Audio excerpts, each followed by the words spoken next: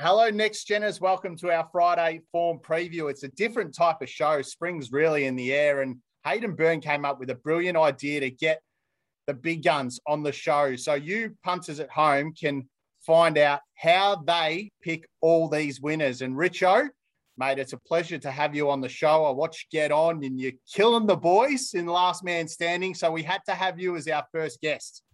How are you, team? Fantastic to be part of it. Next generation doing great things, trying to encourage young punters to get involved with a sport that we all love. So absolute pleasure to be involved.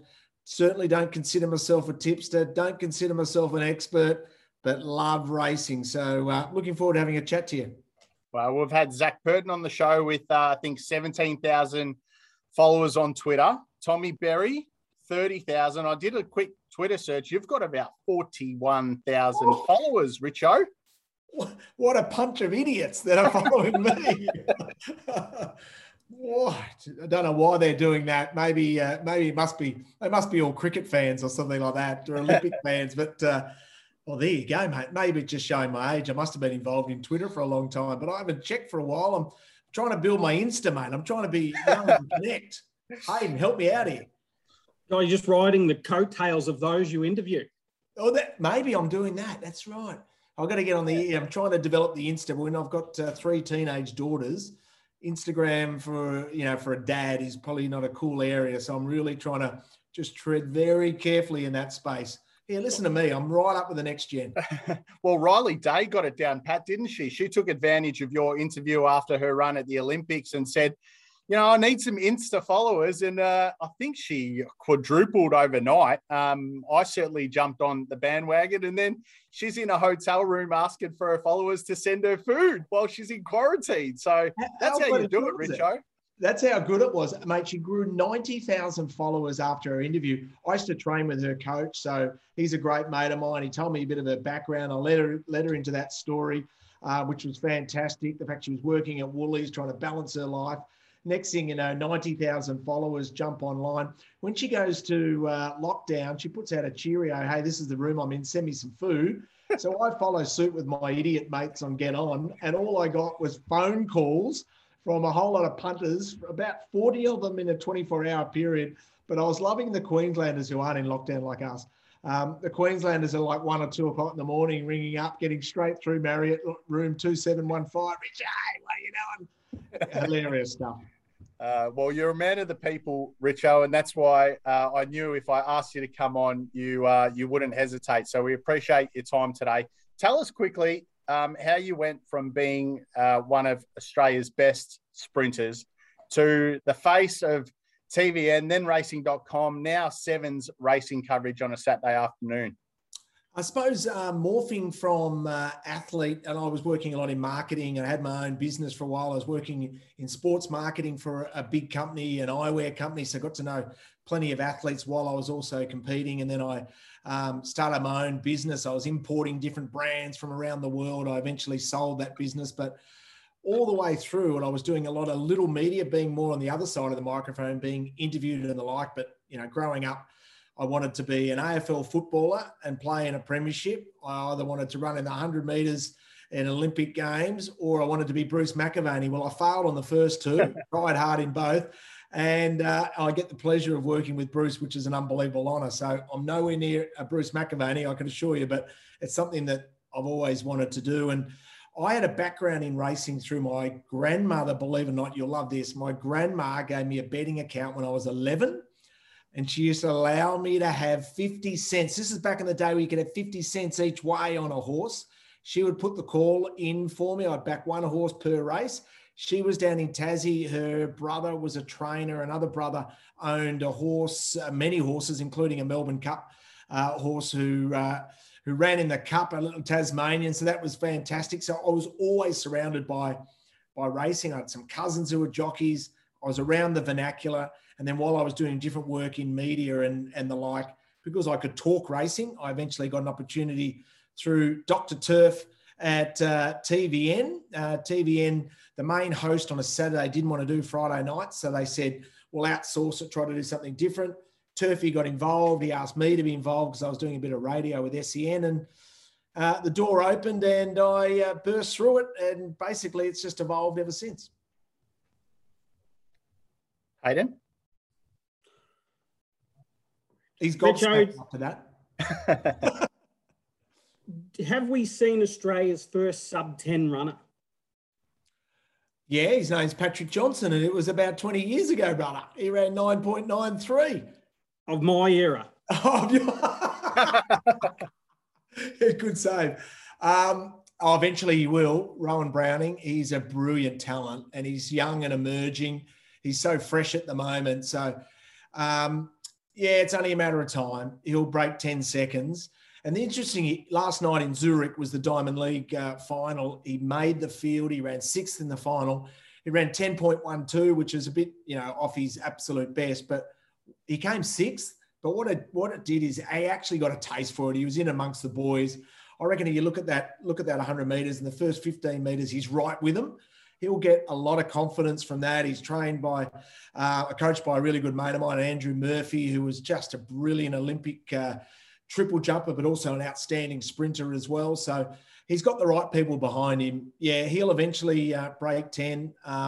He's the best sprinter we've had since Matt Shervington. And around the Matt Shervington era was Patrick Johnson, who was the first Australian to run sub-10 when he ran 9.93 in Japan, which was brilliant. I was in a sort of the slight era before with Damien Marsh and Steve Brimacombe and Dean Capobianco and Shane Naylor, some great athletes, but couldn't break 10, but PJ did, and I reckon Rowan will be next. Last one on the Olympics. Who will take over from Bruce?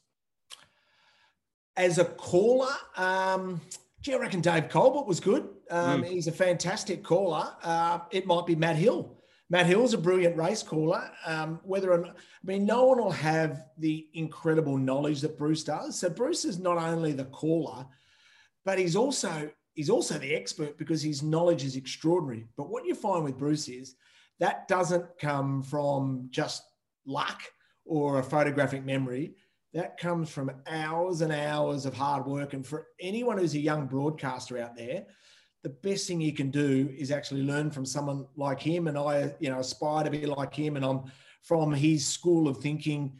It comes a Saturday race meeting. If I'm hosting, I've got to arrive in the studio with 20 hours of preparation, not with 2, because you know that Bruce will put in 40 hours of preparation. You can't match his level of detail. And the reality is that he'll come away from a Saturday race meeting that we do together on 7.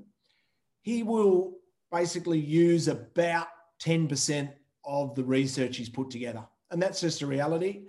He doesn't bemoan that. Whereas a lot of broadcasters start to think, I'm going to shortcut and I'm short of time. I'll go and do a sporty here. I'll go and, bite off more than I can chew and do a whole lot of other things. Bruce is like, no, uncompromising in his preparation. So there would never be another one. Who will actually call? Dave Colbert or maybe even a Matty Hill. Yeah, it just comes across from a viewer that Bruce has set a new benchmark in terms of professionalism, and especially like guys like yourself and Matty Hill. He set a level of expectation, and you guys are simply either got to live up to that expectation or move on because the next person will be prepared to do so. Damn straight. And then it's interesting because you guys talk to the next generation, and you're from that next generation. My young kids are a step behind you guys. I look at their age rather than yours, and that's a generation of people who take a lot of shortcuts. And this is one profession that you just simply can't take shortcuts. So Bruce sets the mark. We all should aspire to it. Guys like Hamish McLaughlin, brilliant in his amount of research as well. I think it's the minimum requirement you should do. And it's interesting, people say, when Bruce gives it, are you going to try to be the next Bruce? I'm like, no, I want to work with Bruce because in anything you do, you want to be surrounded by great people so you all live together. Last thing you want to do is have that mentality of, I want to be the superstar and surround myself with duds so I shine. That is not sustainable. Surround yourself with brilliant people and just learn off them and all rise as one. And, thank God we got Bruce around it. And you know what? In racing, thank God he loves racing. Yeah. I'd love racing to really grab hold of the fact that this is one of the two sports that he's chosen. He's retired from footy. He's retired from basically everything else. He's doing the Olympics and racing. And I get staggered every year that we have all these racing awards, and his name's never mentioned. All these, you've got to be in the Victorian Racing Media Award Association to be eligible. I'm not, so I'm not eligible. All these people, all these criteria, you've got to nominate yourself. Garbage. Racing in Australia need to go, how good's that bloke? Let's make sure that we tell everyone he's ours, reward him, and make sure he feels included. 100%. Yeah, sure. So tell us, how do you get stuck into the form, Richo? I think one of the hardest gigs, and we find it in print sometimes, but you do get on a Thursday. Acceptances are on a Wednesday. So it's a pretty small window to get right stuck into the form and settle on what you want to be backing on a Saturday. Yeah, you're dead right. So the fields come out, New South Wales, the acceptances declared at about 10:30 to 11. Victoria, frustratingly, you wait, refresh. Around midday, someone finally types it in and up come the fields. And then that sets you away, because I'm starting to work on it. Basically, as soon as the acceptances are there, then I'm starting to work on it. Listen, let me declare, I do not consider myself a form expert. I'm not a form analyst at all. I'm the host of our show, but it's important for when I'm hosting Seven Racing or also hosting Get On that I've done the form. However, I rarely declare any tips. I do some on Get On because I'm just being part of it. So, but I certainly don't consider myself a form analyst like a Dean Lester or David Gately or others that live and breathe it. So I start with my acceptances come out. Now I print the way that I tend to do. I'm looking for something to use as a basis for me to do notes. Now for me as a host, I'm looking for a whole lot of historical data because I'm trying to provide information that the form experts aren't going to provide because they're concentrating purely on form. But if you're asking me on a form basis only, start with the fields, go through the gear changing. One thing that I've always done that few others do, but I find it important to try to understand the profile of the animal. I go back and look at the price and where they were purchased as a yearling, and have a look at their breeding to see if I can get a profile from them, whether they're from a family of wet trackers and the like. That gear change, where we're racing. So we're racing at Flemington, we're racing on a good surface, wet surface, trying to do that. And then I start simply watching replays. Now I'm a visual learner. So I watch all the replays first and I trust my eye, making notes accordingly. And then I will cross-reference that with the data of sectional times and also using Vince Arcadi's IVR ratings. So they're the thing I use after I go through all the replays. And once again, I've got a lot of mates who, love the punt, but then haven't got the time to do it because they're lawyers or whatever profession they're in. I say, follow a Dean Lester or a David Gately, whoever it may be, and just follow them for the length of time because rest assured they've done the work. And there's no shortcuts, as you two know. There's no shortcuts in this. If you haven't done, conservatively 8 hours of form for a Flemington car, like the reality is, and even then you're going to make what 10 to 20% profit on turnover if you're doing a good job. So if you're just a social punter or a pub punter, it's hard. It's hard to be able to get it right. So therefore, I would follow some of the experts. And racing doesn't make it any easier with replays in Victoria on one website and replays in New South Wales on another website, and you jump on the Tab app and they don't have access to Victoria. And I know you've been vocal on our historical data is hopeless. If Racing Australia, I think you wrote an open letter to Racing Australia making that something that they should really focus on. And it's so easy to do, Dane. That's the problem. That's where it's more frustrating than anything. Yeah. Is all the information's there. Malcolm McLaren, Gary Crisp, Danny Power, Nick Egan, they've all done the work. It's just sitting there. Racing Australia merely needs to say, this is important to us.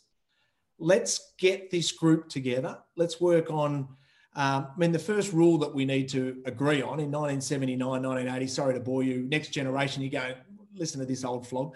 In 1979, 1980, Group 1 racing came in. Now, when Group 1 racing came in, 40-odd races were straight away inducted as Group 1 races. It makes perfect sense for our historical records to say, well, those 40 races that were initially made Group 1s, retrospectively, we'll go back through history and they are the Group 1s. Yep. That makes perfect sense. But then what that means is the Flight Stakes, for example, wasn't made a Group 1 in 1979, 1980 when it first came in. It was upgraded later on. Now, TJ Smith won 12, 14 of them, but never won them as a Group 1. See, he can't be allocated that as a Group 1 because when he won it, it wasn't a Group 1. It was a principal race that wasn't a Group 1. Once we all toss around that idea, set that in stone, agree with that, let's compare the 4 or 5 guys that have done the work. Let's compare their records, check out any areas of discussion. And you know what? Once and for all, let's all put it into a database that's available for everyone to understand, everyone to consume, so that when Damien Oliver wins a Group 1, on Ferrante wins the Melbourne Cup, which is 100th Group 1, we all celebrate him. We don't all go, well, I think it's 94. I think it's 102. I reckon it's 97. It's embarrassing. It doesn't happen in other sports. We've got to get it right. All right. Should we have a look at the Maccabi Diva Stakes? I know you've done all your form because you've tipped the punters on Get On last night. Tell us, how do you start with the Maccabi Diva form? So as you said, you dig into the replays, a number of these horses coming through the Winx Stakes in Sydney. Some have run in the Memsie. How do you put it all together? It's tough, isn't it? So I look at, so my basis for the Maccabi Diva was weight for age 1,600 metres. When you consider, I'm going off on a tangent yet again, when you consider that Australia is always about breeding sprinter milers, weight for age Group 1 races worth $1 million in Australia, we don't have many of them, do we? We have a George Main, we have a Maccabi Diva. What else do we have? Yeah, the Turak and Cantala are handicaps. Correct. So is the Doncaster, so is the Epsom. Epsom, yep. So weight for age, Group 1 mile races worth $1 million. That's what I'm talking about. We've got, you know what? We've got to get more of them. Maybe change some of those handicaps to Group 1s. That's a separate topic. Well, we've got an All-Star Mile now, Richo. And an All-Star Mile, which might eventually become a Group 1. Whether it needs it, who knows? But that's my basis. So I'm looking for a proven weight for age mile. Now, Flemington's such a fair track. So I think of Sir Dragonet. I think he's a 2,000-metre rain-affected track horse. Mile, will he be sharp enough, fresh? I'm willing to risk him. 50 Stars, you know he runs really well at Flemington. So you get the tick there, and he's a weight for age performer. You get the tick. He's getting a little long in the tooth. He's second up from a spell, but he's in the mix. I give him a highlight. K.I. Nautique, Group 1 winner in Japan, firm track there when he won a Group 1. He sat last. Go and check out that on YouTube. It's an unbelievable win. Sits near last, storms down the outside. You can imagine that's a very similar scenario to Flemington, but will there be enough speed on? Loved his run in the Winx. His full brother won the race last year. So he's definitely going in the race. Imaging, you go and look at the Winx Stakes. So unlucky in behind. He's a miler. He's not a Group 1 winner yet, but he's a miler weight for age performer who just missed in a Group 1 over 1,400 metres. He certainly goes in the mix. Mount Popper's a stayer, needs the run. Incentivise. What did you two do with Incentivise? Because at $10, $15, he's in my calculations. At $4, I'm going to risk him all day because I'm looking for weight for age proven Group 1 performers at a mile. What did you do with him? I'm waiting for further. Hayden? I'm completely neutral on him, and he can go around without me. And because of the price, yeah. Oh, he wouldn't be in price or no price for mine. He could be 20 to 1. He could be 20 to 1, and I'm still not going to play with him. Okay, so that's fascinating. Whereas other people have punched him into their data and just said, mate, this horse rates through the roof. I mean, he's been backed as though he's a second coming of Farlap. I mean, he's my lay in the race. If he wins, well, then I don't. Explosive Jack, stayer resuming, hits the line nicely. Not for me. Johnny Get Angry, ditto. And then we get to these bunch of 4-year-olds. Aegon, a mile specialist. Muanga, a mile specialist. They go straight to the top of my list. Aegon was unlucky in a Memsey, comes through the right form reference, draws a low barrier, can get a soft runs, got a good elite turn of foot. Mwanga's there with him. So I think they both have to be in calculations. Colette probably needs it soft, but ran really well. Where will it be in the run? It probably has to go back from a wide gate. Tefane, a question mark at a mile for mine. She can over race, but then there's no speed in the race. If they could get her to settle, she could be sitting there on speed and to be too fast for them, willing to risk that she over races again. And then Inspirational Girl, is she quite up to it? Wait for Age. I know she's won a Group 1 in the past, but that was a handicap. So short answer, I then keep going back to what was my criteria? Wait for Age, mile on the fairest and biggest track in Australia, the best track in Australia. So I go Aegon, Mwanga ahead of Aegon. I think he's slightly better. And the X Factor, Kai Nortique. I'm going to back all three of them, secure them. $5 around Mwanga. You can get $10 Aegon, $14 Kai Nortique. Do your staking accordingly to make sure you get a good result with all of them. That's my play. You mentioned IVR data. How do you incorporate that? And do you listen to trainers on RSN? And how do you block out that noise? Now, I listen to them. I listen to their information, and you get to know them. You get to know the ones, and you listen to what they don't say or what they, what sort of the message behind. Rule number one for me, I don't take a tip because I'm going to lose my money. I might as well lose the money on my thoughts rather than, hey, Damien Ratcliffe told me that this horse was a huge chance. Hayden reckons, mate, it'll be, it's a moral. It's been trolling up, and then I lose my money, and then I'm filthy on you two.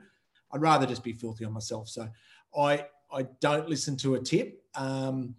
So yeah, you've got to listen to, the trainers, you hear their information. Some of them are more, forthright. So take all that on board, but then I think you've really got to back yourself, and that's why, believe it or not, I take a quaddie 1 out in every leg with my top selection because I think, why not back myself to be right in all 4 legs? One day you'll hit it. Well, it happens maybe once a year, I reckon. Sometimes it's a short dividend, but every quaddie you have, I also go 1 by 1 by 1. But why wouldn't I be making sure that I back my own judgment? So for a Group 1 like that, that's the way to tackle it. I mean, I don't know what you two like. Yeah, I love batting at Flemington. I think Flemington is such an awesome track. And when we don't have rain, remember last week, we were worried about how much rain's going to come at the Valley. It's so much easier for us this time, isn't it? And what about the fact on a Thursday that you've put your tips? Do you ever feel like you have to change them on a Saturday? The conditions have changed. The rain didn't come as much. You feel like you've committed on live TV to your tips, and then you got a change of heart?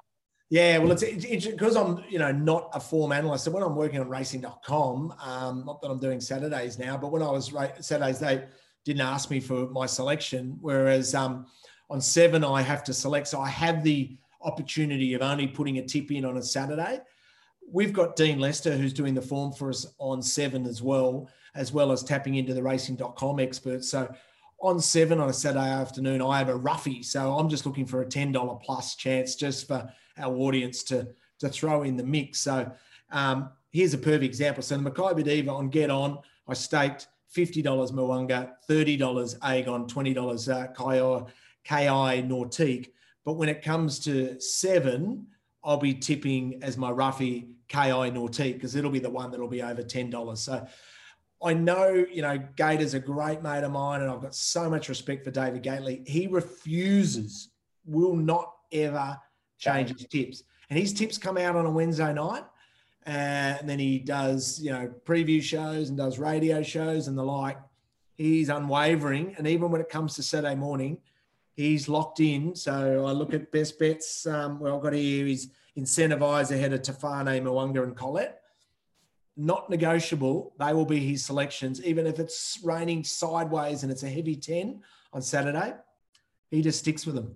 I think when you got 129 different contracts like Gator, it'd be a bit awkward if he's tipping one thing on RSN and another thing on Sky and then another thing in best bets. Oh, I can imagine that. Hey, now you a Lionel Messi fan, brother. Did you just go the right way with the Paris Saint-Germain? Yeah, I've been on for a while. I'm one of those, when I've got a second sports, AFL and racing are my prime two sports. But when it comes to the second tier of sports, I like to get a little bit of silverware. So I went over to PSG a couple of years ago. I'm a Manchester City fan and a Melbourne City fan. So they're the directions that I head in.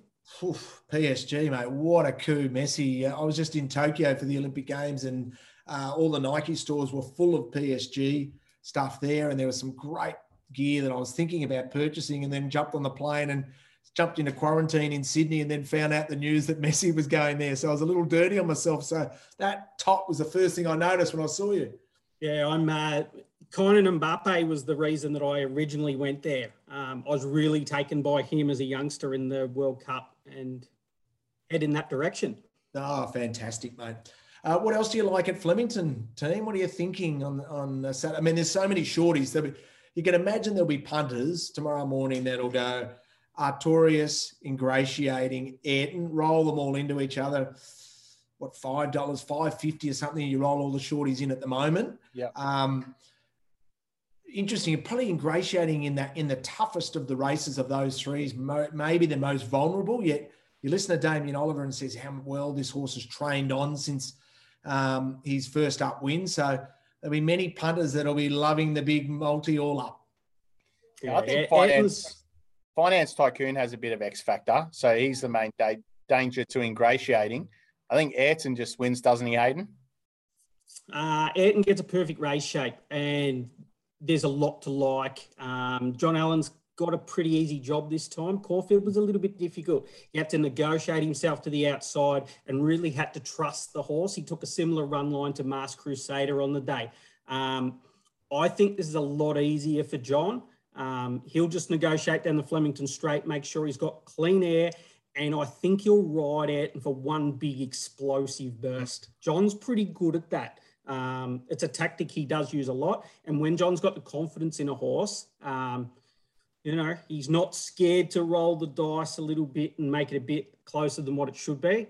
I really can't see Ayrton getting beat. I think Ayrton's got a big handicap mile Group 1 in him. Yeah. And this is just going to be a scalp along the way. I can't see any of those getting near him. Yeah, I agree with that. I think Artorius will win. Finance Tycoon, is the obvious danger to Ingratiating. Don't underestimate Chris Waller's pair. He's been looking for a dry track, Shakiro, and also Ranchan. I reckon they'll be improvers down here on the perfect surface. And Chris Waller places his horses so well at Flemington. So they can be the fly in the ointment there, but Ingratiating deserves to be favourite. So maybe he's the most vulnerable out of those three. I'm with you. I think I do love Artorius. I think he's a really progressive colt too. So, mate, they're going to be highlights. I mean, it is a great day of racing. Yeah, it's a great day, mate. You've been generous with your time. A couple of quick fire questions. Best win on the punt, because I think I might have walked out of Flemington and bumped into you on Cup Day in Twilight Payment.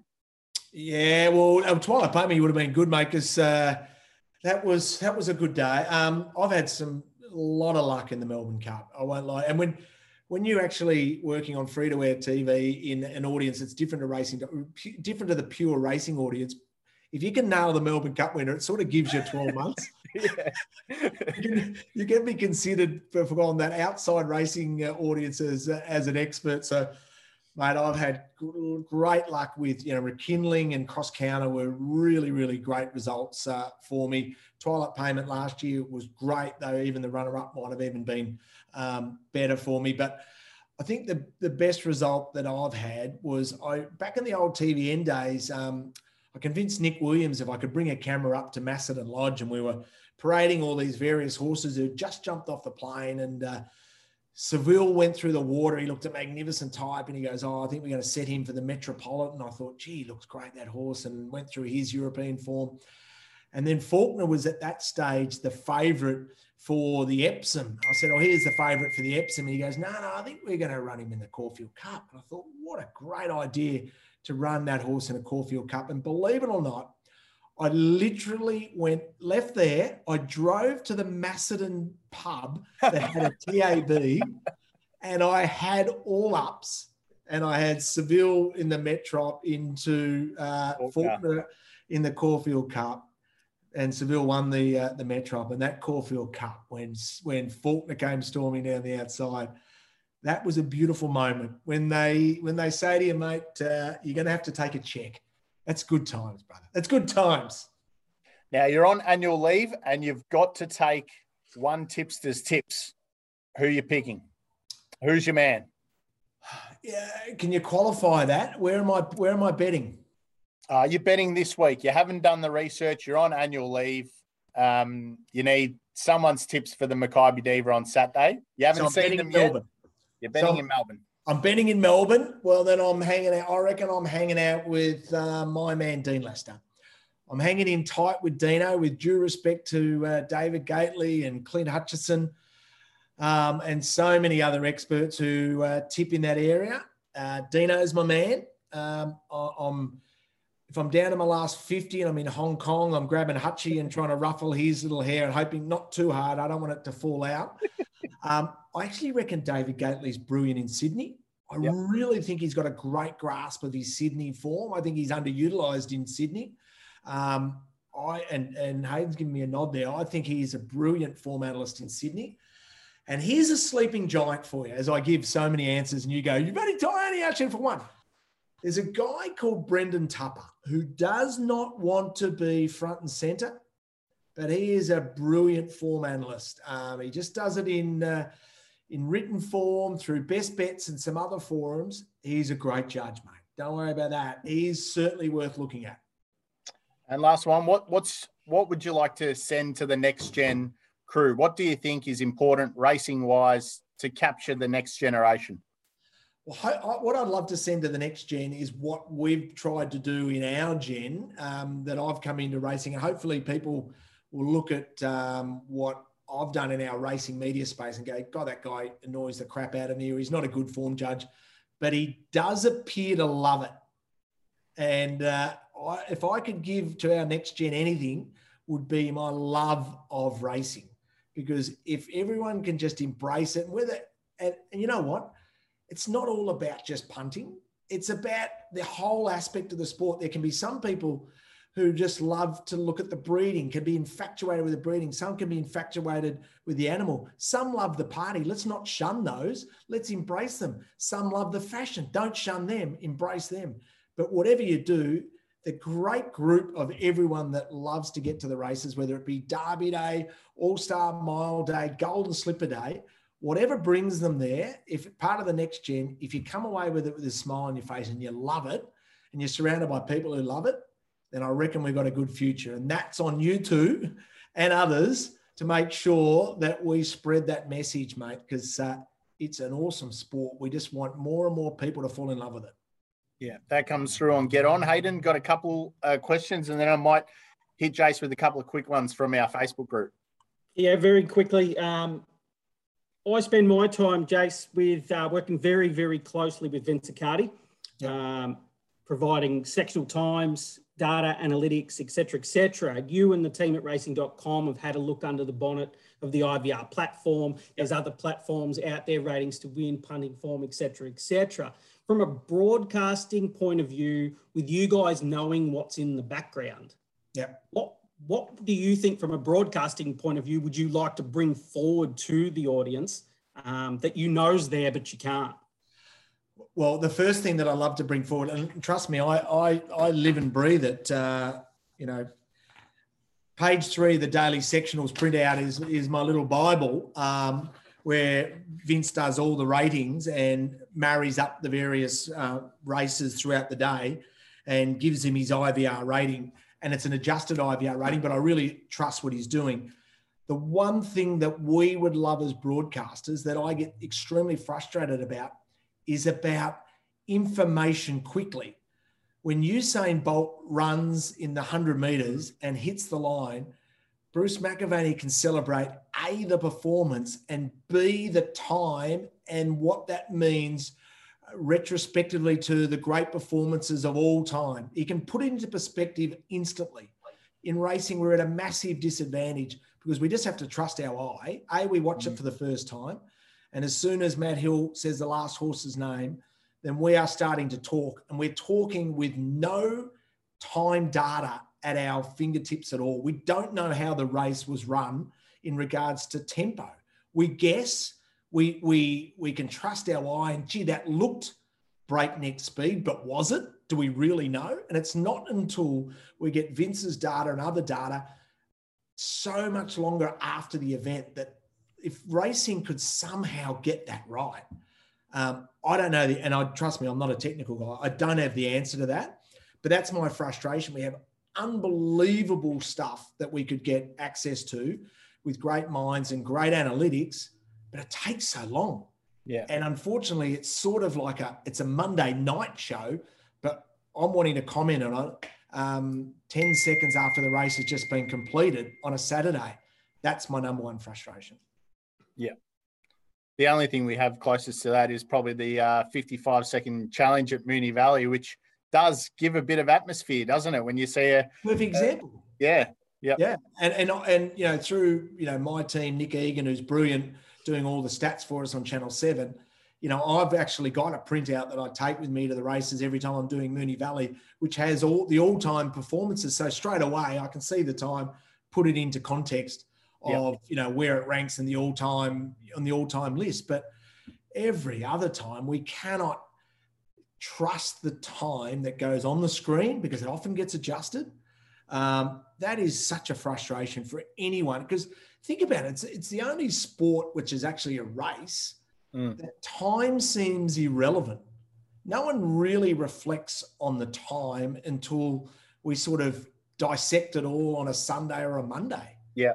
It seems weird. Yeah. Frustrating. Couple from the Facebook group, if you don't mind, Jace. Kane O'Halloran, how long is BZ's Let It Ride ban going to last? No, he's banned for life now. He unfortunately put his hand up after we gave him we had a good 3 or 4 months cooling his heels. He put his hand up again and said, yep. I said, mate, you've got to get involved. Get involved. And he stuffed it up again. And you know what? He's actually accepted that that's not a space for him. So he's banned for life. Banned for good. Okay, Luke Fazzalo, how many meters start would you need to take out this year's stall gift, or next year's, I should say? Well, the most you can get is 10. And hopefully if our team have done the right thing and Rowan Browning and maybe Johan Blake from Jamaica are there off 0, and I've only got a 10-metre head start over 120 with really tight hammies and tight calves, I'm going to struggle, I think, mate. And you know what? No one, and I repeat, no one wants to see me do that. Lockie Chapman, he's losing his hair quickly. He wants tips on how to rock the look from the world's sexiest bald man. Beautifully said, my friend. You know what? The first thing, embrace it. Do not try with any sort of hey, give us a look. What's underneath your hat, mate? How are you going there, bro? I'm all good. No, you're sweet, mate. You're sweet. He's just lazy. Whatever you do, don't try to fight a war because you cannot win it. And don't believe any of the ads. That's just glue. That's no good. Don't put a rug on your head. Just embrace it. And it was interesting. You mentioned the stall gift. So I was 22 years of age. I put my head down for an interview with Neil Kearney after I'd won, and I saw a slot ball patch. Shaved my head instantly. Wow. Wanted to get ahead of the curve. Now people don't realise I'm buddy 95 years of age. And Adam Barclay, last question. Is it true that you wear the bullet from the starter's gun at the stall gift as a necklace? That is 100% incorrect. And that was a rumour set out by my James Brayshaw, the great AFL and cricket commentator, is the godfather to my sister's kids. And he's run with it. And Gary Lyon on SEN thinks it's hilarious, and he's run with it. And there is no skerrick of truth to it. But unfortunately, like all good things in the media, mate, I've got to be a good sport and just cop it. But I can assure you, never wear it. Mate, thanks for your time. Appreciate it. We've gone a little bit over today, but I'm sure the punters at home have enjoyed the chat. All the best on Saturday. Hopefully we can see you at the races soon. Happy punting, and thanks for the invite, boys. Thank you, Jason. All right, Richo's going to sign off. We're going to stick around and dissect the rest of this card. He's obviously got Mwanga, Agon, and KI Nautique as he's 3 tips in the Makybe Diva Stakes. Hayden, how have you broken down the form? Hey, boys. See you, mate. You should be able to just hit N down the bottom corner, Richo. Perfect, buddy. See you soon. See you, mate. Take care. How have you broken down the Maccabi Diva form, mate? I thought it was a fascinating race. I was a little bit nervous when I first got the cut, because you used me as a little bit of clickbait midweek and said, let's take on Aegon, who I wasn't, I'm not backing over an old story here. I wasn't in any way, shape or form being negative on the horse. I was just bringing to the fore that I thought the horse had a limit at this point. And I felt very safe marking that horse at a certain point. Then when I went to the race itself, I had a good look at it, and I noticed my little boy Aegon, he's been 8s out to 10s on the TAB market. And I think a lot of this race is going to divulge around who's got the best 600-metre kick. It's when we go into these races and we have a look, we come up with these theories that races that have no speed are going to play favourable to those who can take up a position on speed. Yep.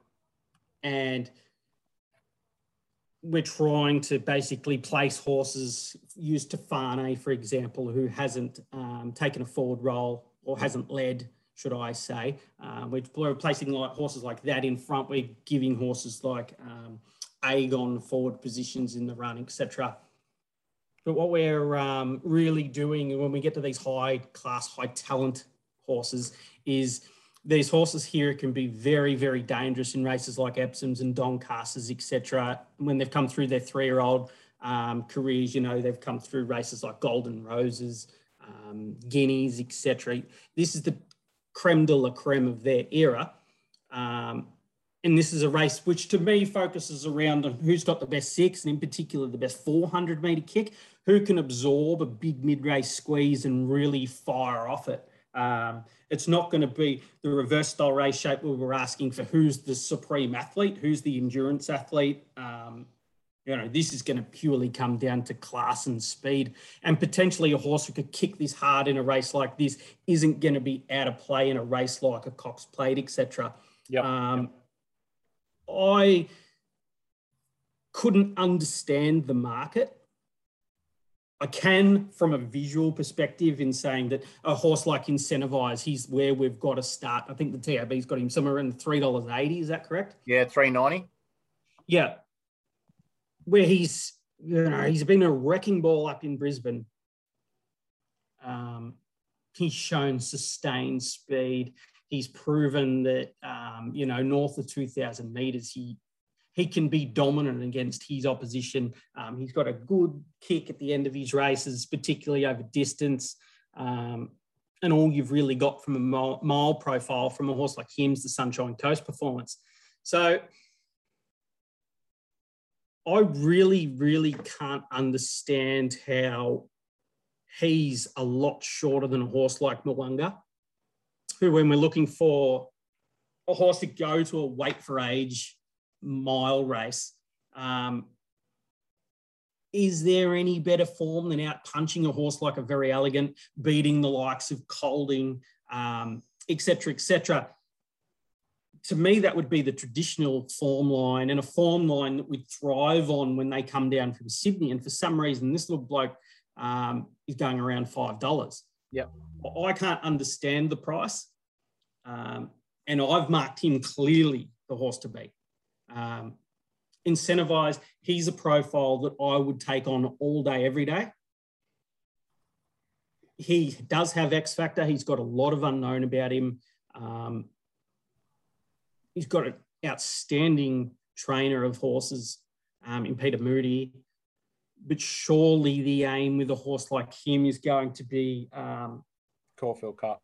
A Caulfield Cup, pressing on to a Melbourne Cup, and not looking to peak until that first week in November, should I say. So he's less talented than Zaki. I'm not comparing him to Zaki in any way, shape or form, but he comes through with what I said about Zaki last week. If he beats these, they're not going to beat him again. Yeah. So for me, it was Mwanga. It was Mwanga clear. I looked away from him. And and felt like the race really started to jam up in behind him. 50 Stars, Richo mentioned, horse who he probably doesn't get the credit he deserves. And you've mentioned him a couple of times on here that love him. He really can launch second up. I questioned his first up run to say, can I push you back one more? Is that the third up run this time in? You are older. You are going to progress a little bit later. So I had that little question mark, but I couldn't dismiss him because I thought he was on exposed class, IVR class. He was the best horse in the race to some extent. Then the other horse that I was really taken with, and I tried to work out whether I was just kidding myself or not, was KI Nautique, who Richo also mentioned. He was explosive, Randwick. I mentioned Randwick last week on last week's preview show that you had to be very wary of those horses that were coming down the outside, attacking Mo'unga and Very Elegant. They were in the lanes, Mo'unga and Very Elegant, but the She's Ideal, KI Nautique, etc. They got out really wide and got into the fast stuff. There's going to be some artificial speed with those horses. This horse, KI Nautique, Richo mentioned it. Go back and have a look at the replay. He's one who, at his top, he's got elite level straight line speed. That's what we're going to need for Flemington. So they're the horses that I have taken under my wing, and I think they're the three most difficult to beat. In terms of the question that everybody, well, not really everybody, I'll say that me, you and Tim Kennedy want answered is, who am I going to go in as the horse to beat Aegon? It will be the Japanese horse, KI Nautique. All right, so the Punk King accepted your offer on Twitter, Tim Kennedy. He's happy to take Aegon. You're taking KI Nautique. The loser will donate 100 to a charity of their choice. Your charity is Juvenile Diabetes. That's correct. And we'll find out from the Punk King over the next day what his charity is. It would probably be, Tim's would probably be Geelong's Mad Monday, wouldn't it? Well, you picked the Giants to win last week. The Cats got the job done, so the Giants have another week. The Cats have another week in the final series. Mate, I saw the form pretty similar to you. I've got Mo'unga on top. I'm 2 from 2 so far in our Group 1s this year, and tipped Mo'unga in the Winx. And, yeah, he went to the same level first up as he did last prep, and I see him elevating second up like he did last prep. Last prep, he was really unlucky in the round with Guinea's 1,600-metre Group 1. I think he ran a plus 3.6 and had a big mid-race. I think it was the 4 to the 2 was a big slowdown. So I see him running around that plus 3.5 to plus 4 figure, and I'm not sure who's going to match that. Obviously, Tafane is one that can go to that plus 4, but she's probably a little question mark at the 1,600. And I don't know enough about KI Nautique, as big as a run his was. I'm happy to see him do what he does on the weekend. So I'll beat Mo'unga on top. All right, mate, let's rush through. Well, we don't rush. We've gone for 50 minutes, but we will flick through the other races on the card. Pondus is $3.80, Pondus is $3, Tooradin $3.80 in the opening race of the day over 2,500 metres. Yeah, difficult race to assess. Not a race I'm really interested in from a betting point of view. I was taken by Tooradin's performance. Second up, this track, 2,000 metres. Or not second up, sorry, 2 runs back. This track, 2,000 metres. He was the second best of the day performance overall. Then went to Caulfield, went 18.3 lengths slower through the first section than the start prior, at an 18.8 length squeeze through the mid-race. Took his mid-race pace to 2.7 lengths above benchmark. I thought Jai got himself into positions that he didn't really want to be in on multiple occasions, and it just proved how good the horse was by winning. So him, for me, can go right back to the level that he went to 2 starts ago, and he's the horse to beat for mine. Just from Coulth, who was put himself into a world of pain at Moonee Valley last start. Damien Lane got stuck on the inside, had no option to go from lane 1 to lane 8.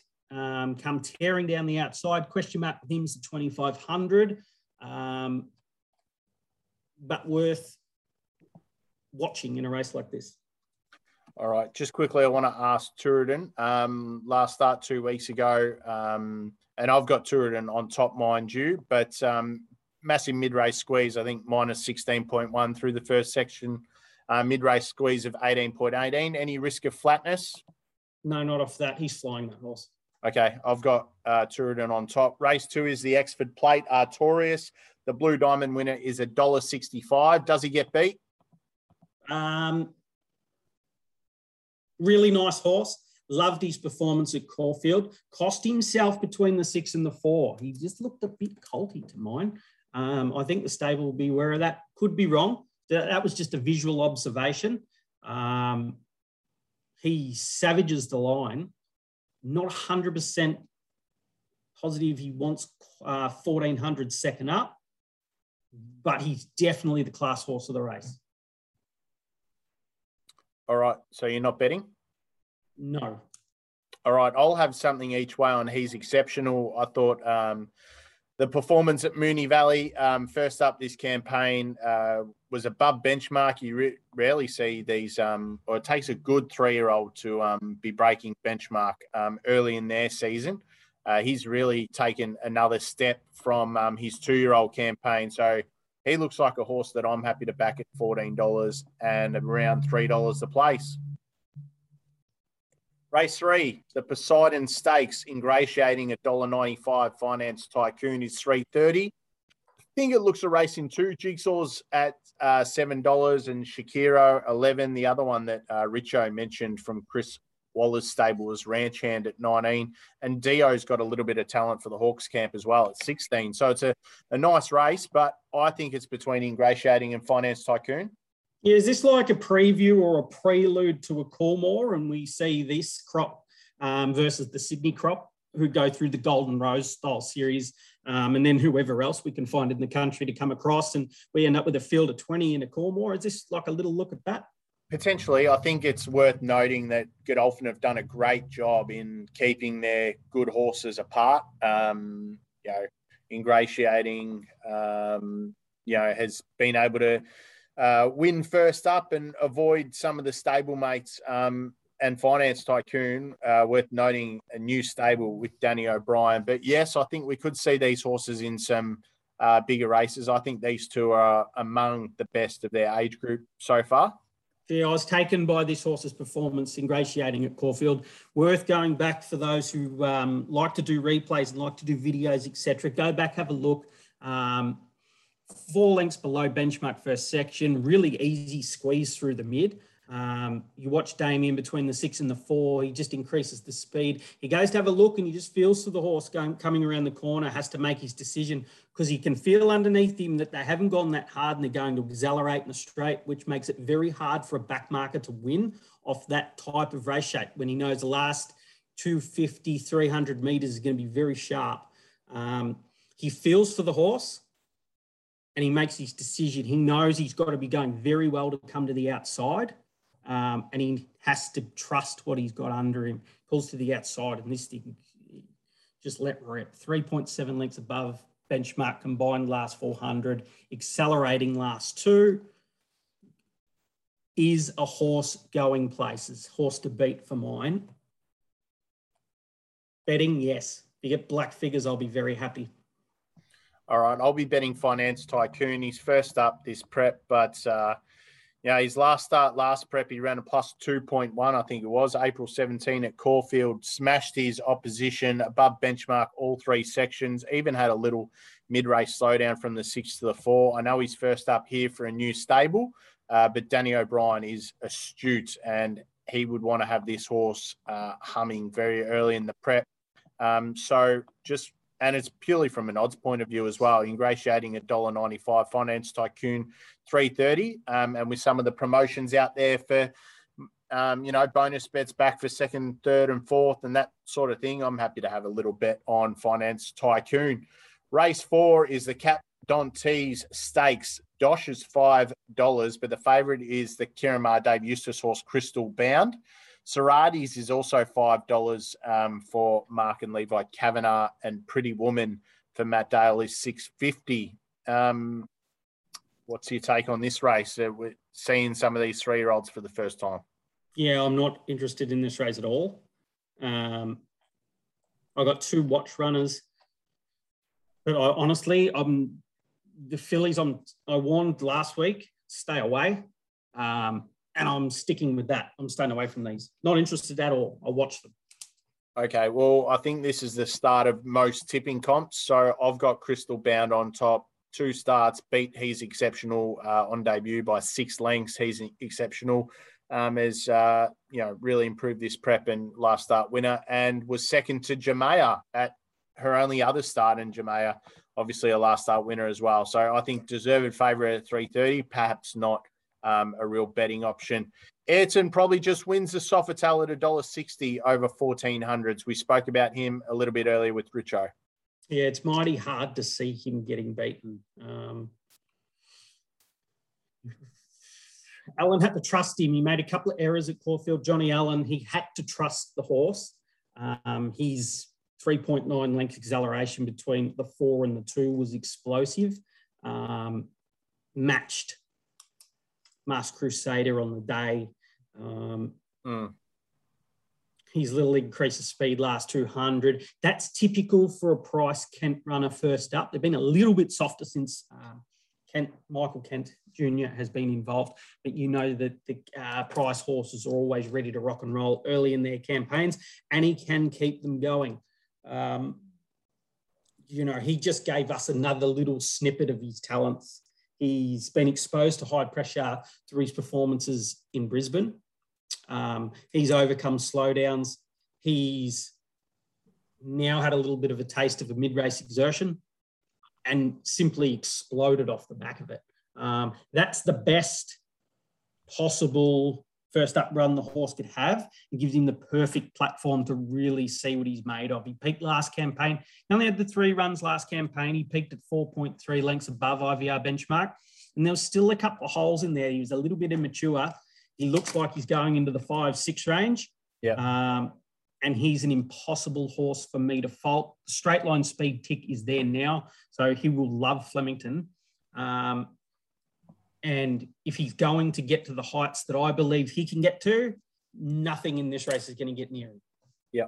I think he should be, well, he probably is, but I think he's the one to beat in the Epsom handicap, and that says enough. He should be winning here. Don't knock what King Magnus did running second to Ayrton last start. King Magnus, $13 and $2.80. Wouldn't be surprised to see King Magnus running in the placings again.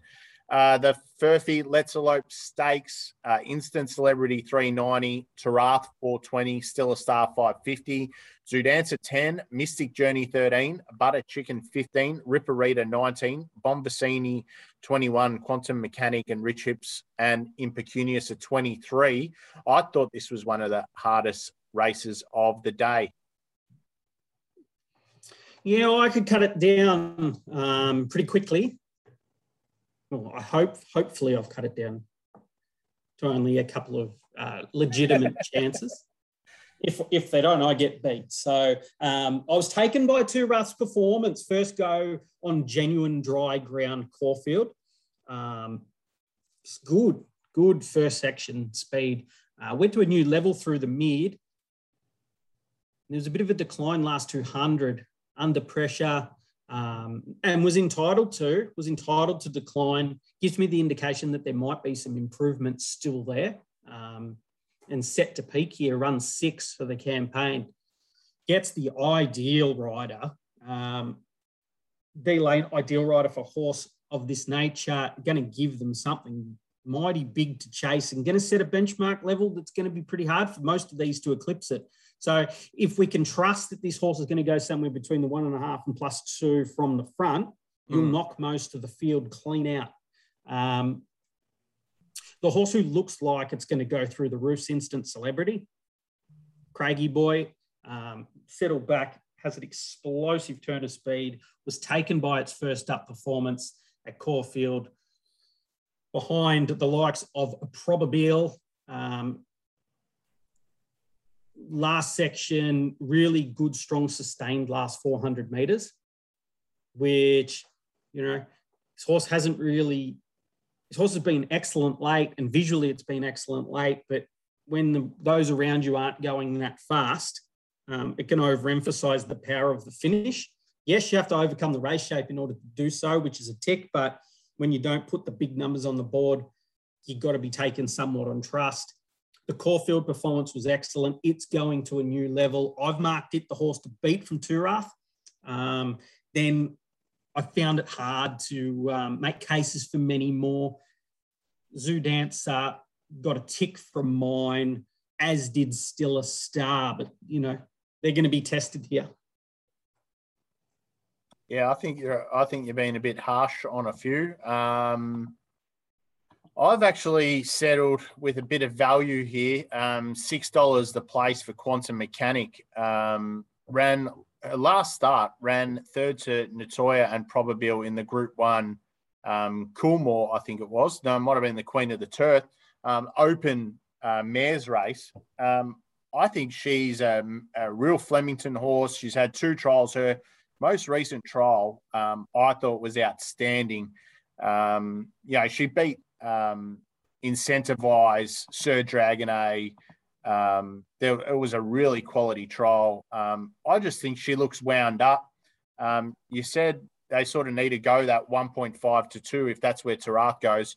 That's where Quantum Mechanic went at her last start. I know she's first up here, but I just feel like she's going to be running a big race, will be suited by, this is a hot field. I think there'll be pace on. I think John McNeil can just get her out the back. And she's got some real class, I think. So $23 a win and $6 a place. I'm happy to have a little each way spec on Quantum Mechanic. We'll make sure she's in the quaddie. Exactly. Make sure she's in the quaddie. And I thought, Ripper Rita ran really well. She won that trial that Quantum Mechanic was in, although trials and races are much different. Mystic Journey, well, I don't think we can trust her. Still a Star's got a bit of class, and Zoo Dancer as well, but Zoo Dancer really loves it up front. And even Impecunious, has a really nice number behind Hungry Heart. So, I thought it was a deeper race than perhaps you did, but I'm happy to give a little spec to Quantum Mechanic. The Bobby Lewis here is an interesting race. We've got Jonker coming from Queensland. The Astrologist is rock hard fit. Away game is third favourite. So Jonker 460, Astrologist 5, away game 6, Zutori 7, and Express Pass last start winner at 8, and Splintex at 950. Difficult race. Every single horse that you zone in on or zoom in on, or however you would like to say that, you can find holes, and you can find big holes in them.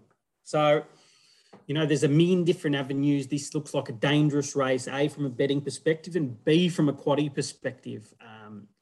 I know personally, every time I press field in a quaddie, that means favourite. So the horse that I landed on was Jonker. The reason being is Damien Lane's a master of speed. I've had that on repeat with you since we first started doing this. He can jump, and this horse has superior first section speed where he can get out and basically run it to suit. And Jonker's a dangerous horse under those circumstances. The Golden Camp don't put horses on the track to come to Melbourne for fun, especially when there are races up north and in Sydney that they can target. This, to me, looks like a really premeditated and planned play. And their strike rate when travelling down here would have to be very, very good.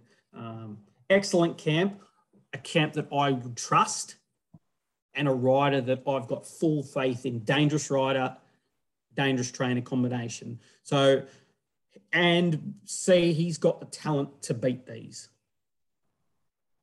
The other thing that he can also do with his first section speed is Lane can make it very uncomfortable for a couple of good horses around him. The Astrologist is one of them, who his natural go forward race style recently has been very well calculated. He's accelerated through the midsection. He's been very strong late, been able to save off horses who have been looking to out-sit sprint him. He's been too tough for them.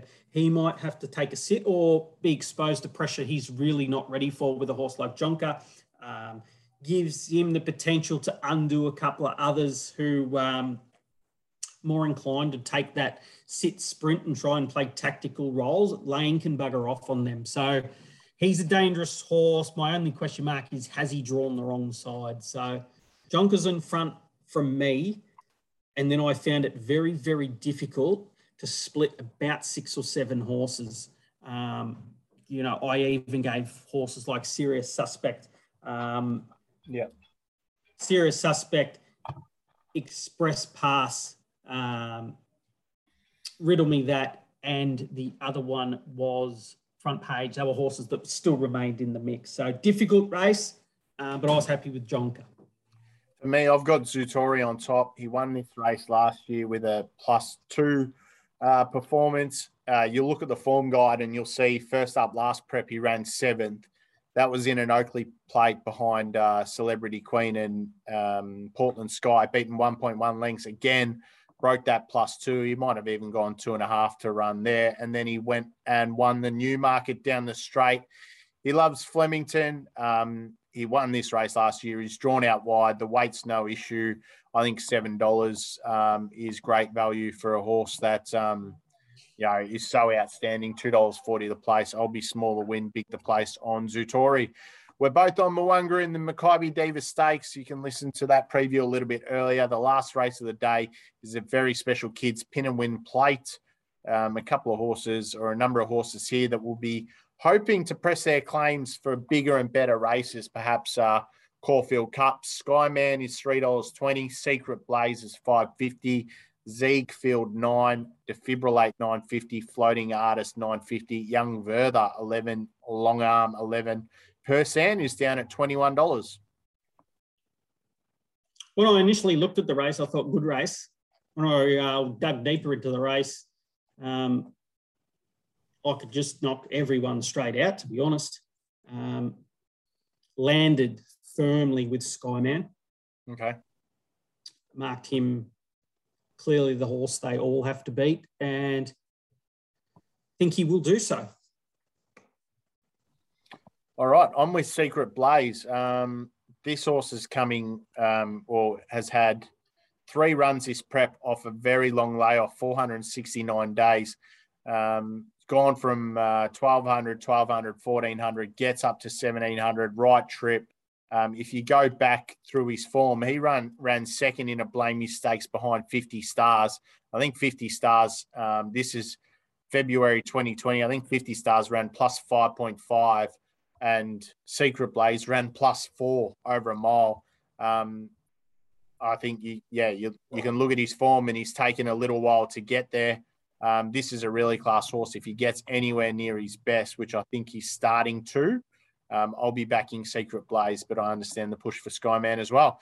How do you think the show went with a guest such as Richo, with Richo's caliber on the show? It was an idea that we come up with. I think it's a good idea. I think racing overemphasizes tips.